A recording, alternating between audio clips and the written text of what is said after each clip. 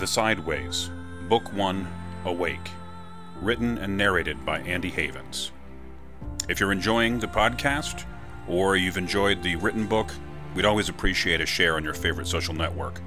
That's www.the-side-ways.com. Thanks for listening.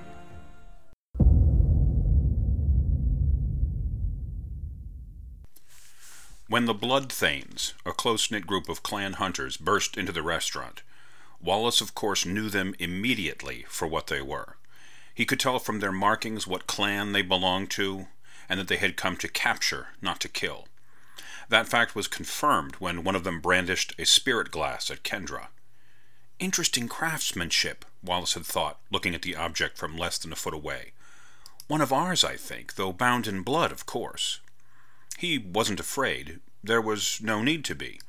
Reckoners might steal from each other, or even cause each other some discomfort, but never real harm. There was drama, of course, and chagrin, anger, resentment, loads of passive-aggressive behavior. He'd seen it all in his studies, but very little direct violence, at least for the last 7,000 years or so, which was why he'd been so surprised when the Bloodthane had struck him across the face. Hard. Kendra's disappearance was surprising too, but everything about the girl had been unique, thus far.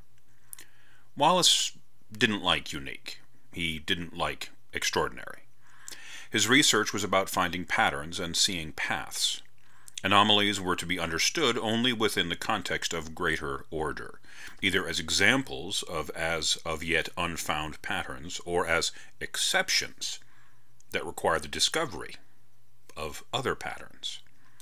Because if you can see enough and know enough, everything makes sense. Even a small girl with great huge parrot wings sliding down through the ceiling and flying off with your lunch companion. A lunch companion who owes me information, Wallace thought, as Kendra and Parrot Girl disappeared. Some of the mundane customers fled, seeing only gangbangers with guns and knives and two girls running out of the restaurant. Their leader was scooping bills into a paper sack, while the two by the door looked around, unsure of what to do, now that their obvious quarry had vanished. Several other customers, both mundane and reckoner, held very still and shrank away from the robbers as much as they could. "Excuse me," Wallace asked the confused blood hunter standing by their table, spirit glass still brandished in his right hand. "Do you know if your glass was bound to blood before or after the feedback line was set into the material?" The Thane looked at Wallace as if he were an idiot and speaking in an entirely foreign language. "The easiest way to tell would be if you knew whether there are other similar tools in your—" And that was when the hunter hit him. A short, hard smack with the back of the hand that was holding the glass. He'd never been hit that hard before. Pushed, sure, a couple times by mundanes or reckoners who were trying to get by him. Those of sight often stopped in odd places to observe, well, anything. He'd even tripped once and really banged his elbow pretty good. But this was really different, the surprise and shock adding to the pain in his cheek. Before he could react, the leader of the gang hissed some kind of order, and all four of them fled. There was an odd moment of silence, and then the patrons all began talking at once, some of them leaving quickly, too. The owner pulled out a cell phone, dialed, and began talking to someone. The waitress sat down hard on the floor, not hurt, just shocked. Tess now looked entirely like a young woman, dressed in what Wallace would have qualified as goth light. That is, all black and silver, but without enough scary makeup and piercings to make her seem anything but maybe artistic or dramatic. "We should leave," she said softly. "Agreed," said Kalen.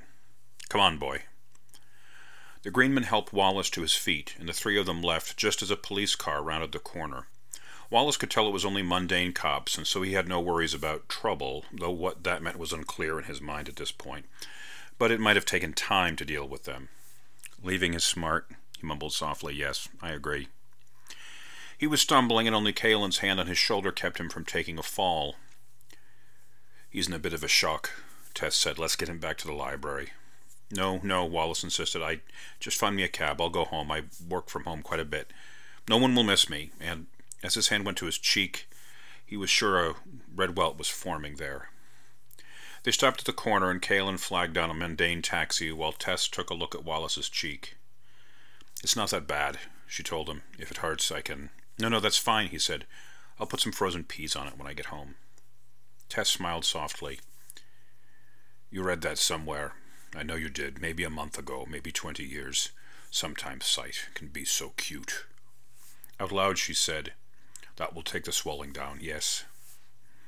Wallace got into the cab and gave the driver his home address. As they pulled away from the curb, he turned and saw Tess become a crow and fly away.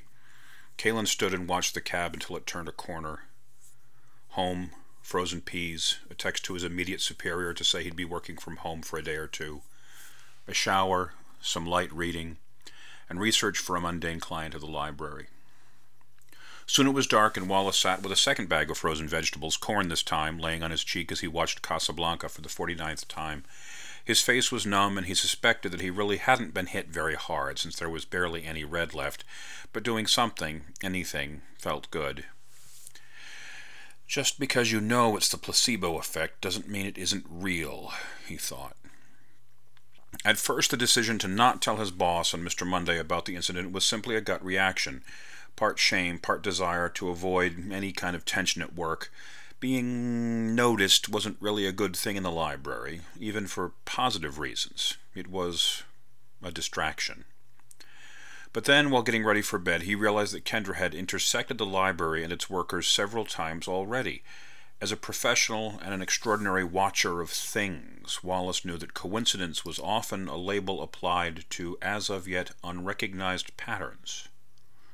Maybe Kalen bringing Kendra to the library when she'd been sprayed by Skyblood had been an instinctive reaction. Maybe Mr. Monday deciding to test her in his way had been the simplest, most logical way to deal with that situation. Maybe Kendra becoming a reckoner in the library was just a fluke, highly unlikely, but essentially random. Maybe Kendra bringing her uncle, a master of release, into the library had been an unconscious decision on her part. Maybe Kendra freeing Tess from Mr. Monday's study simply had been part of the girl's own escape. And maybe he, Wallace, had been with Tess during the attack at the restaurant because... Too many maybes, Wallace thought. I need to let Mr. Monday know what's happened. He'll decide if it's important or not. But then, just as he was drifting off to sleep, Wallace remembered how Kendra had felt in his arms as he'd brought her from the library's outer area into Monday's office. She'd seemed so small, yet strangely solid. Her hair had smelled like green apples, shampoo he'd assumed, and as he'd put her down as gently as he could, she'd made a small noise, a kind of meow or a sigh. When he'd heard later that she'd survived Monday's way, he'd been strangely glad. He'd only known her for a minute or two, and she'd been unconscious for that. And she'd been at the time a mundane, and they were generally, well, less interesting. But something about her stuck with him. The feel of her in his arms, the smell of green apples, the blue iridescent mark on her collarbone. Something. And as he drifted off to sleep, Wallace realized that he wasn't going to tell Mr. Monday about what had happened at the restaurant. Not quite yet, was his last thought before slipping into a dream of crows and mirrors.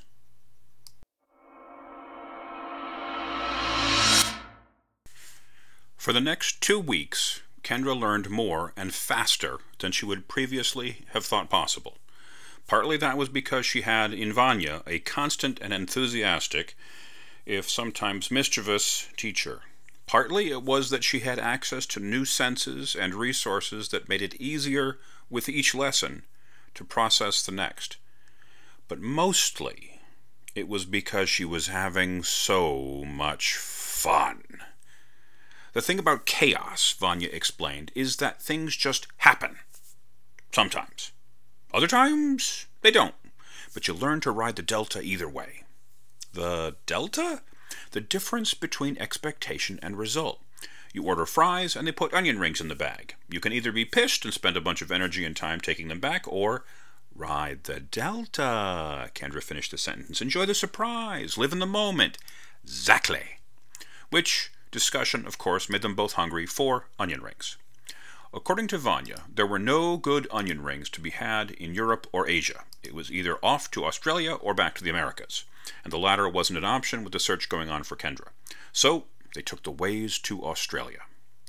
Travel among reckoners, Kendra learned, was less an issue of timing and expense and more about preference.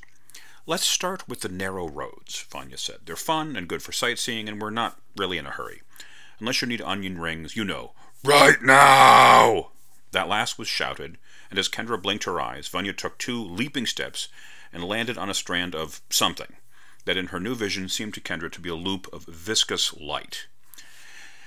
It looked to Kendra's mundane eyes as if Vanya were skating on one foot along a narrow dirt path at about 50 miles per hour. Shrugging, she took 3 steps and jumped on top of the weirdly pulsing strand of light. Whatever it was, it caught her intention, and she sped off after Parrot Girl, grass and dust parting behind her in a gritty wake. She focused a bit harder, went a bit faster, and caught up to her friend, skidding behind her and a little off to one side. She felt that if she moved too far to one side, she'd lose the grip of whatever it was she was riding, so she made sure not to do that. While she was pretty sure Vanya would take care of her, tumbling into a tree at highway speeds didn't seem to be like a good idea, regardless. She shouted out to Vanya, "How does this work?" Vanya turned in place, still sliding along the ground at the same speed, and asked quietly, "Why are you shouting?" Kendra realized that despite the speed, she wasn't being buffeted by her passage. In fact, there was no wind whatsoever, no whistling in her ears, no sting against her eyes. Vanya's hair was barely moving as they sped along, hanging almost straight down, despite what would have been a pretty stiff blow had she been hanging out of a car window at this speed. A stand of trees loomed up as they went over a rise, and Kendra started to shout a warning to Vanya, but the path swerved around it, and they shot through a narrow gap in the woods. Shaking her head a bit, Kendra repeated, "How does this work, these narrow roads?" Vanya gestured at the path. "This was created by a mundane," she explained. "It's an ancient cow path or a cart street or a shuffle trail. Who knows or cares what they call it or whatever. Over time, as they used it more and more, their intentions soaked into it. We can ride those." Kendra looked down. Other than the pulsing light that infused the path, it looked just like that. A dirt path through a meadow. "I don't understand," she said. Vanya scratched her head. "Almost any kind of energy can be harnessed as a way," she explained. "The water in waves or rivers, fire, wind.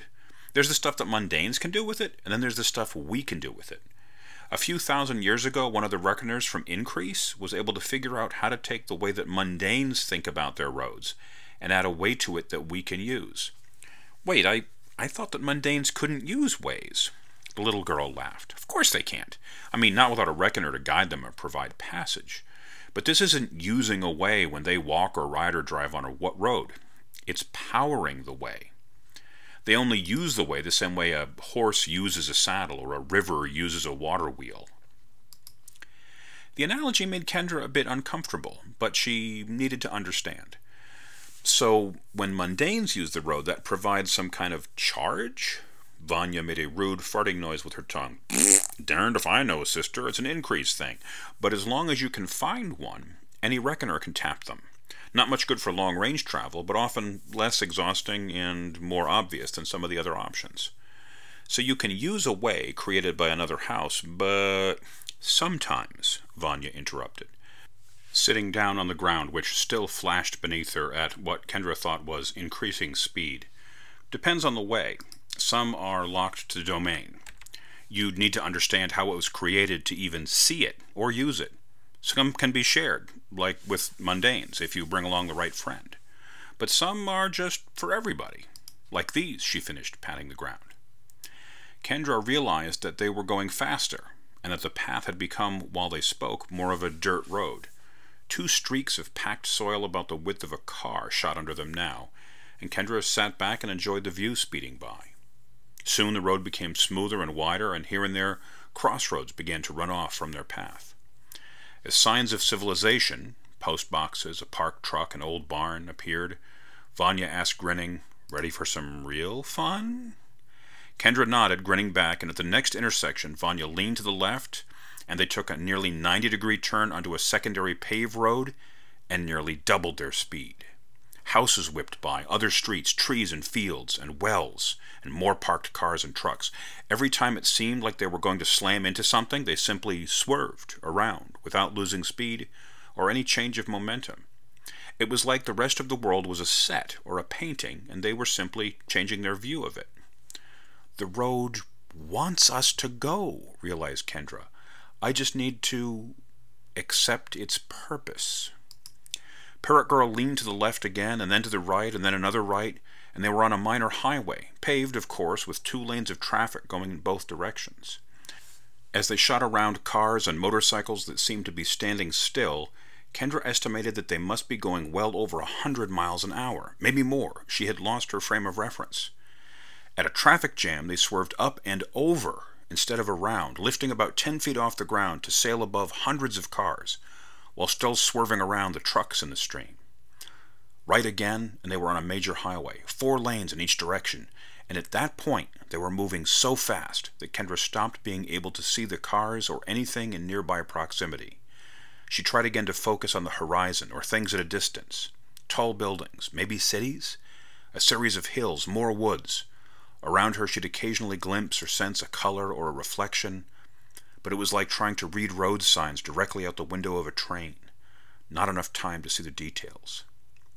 Finally, with a number of leans and twitches, Vanya brought them to a stop just to the side of a road that paralleled a river. Standing, she dusted off the back of her dress and gestured for Kendra to follow her down to the bank, to the water. "Your turn," she said, pointing at the river. "Look, and tell me what you see." Kendra concentrated and saw something, different than what the narrow roads had been, but maybe a similar flavor or tone. But where the roads had been a long string of pulsing and tension, here on the bank of the river she sensed points. Spots of a way that the river connected, like knots on a rope maybe, or pearls on a string. "I see," she began. "Here," said Parrot Girl, motioning with her hand. Suddenly the points became clearer in Kendra's mind. She could tell that they were the places where the river had decided to twist and turn, to go around a hard piece of land or burrow against soft clay. "Whose?" she asked. "One of ours," Vanya said proudly, wiggling her fingers and making the knots of light and power glimmer even more brightly. "Chaos," Kendra murmured. "Rivers don't know straight lines." Parrot Girl leaned over and kissed her gently on the cheek. "You learn fast, sister," she said. "Come on," Vanya said. "I'll show you." "Never mind," said Kendra. "I see it." She stepped into the river and asked it to show her the story of its curves, the way that made distinctive yet seemingly random loops and whirls in the landscape. There was a shimmer, and Kendra disappeared. Smiling, Vanya splashed in the shallows for a moment before following her friend.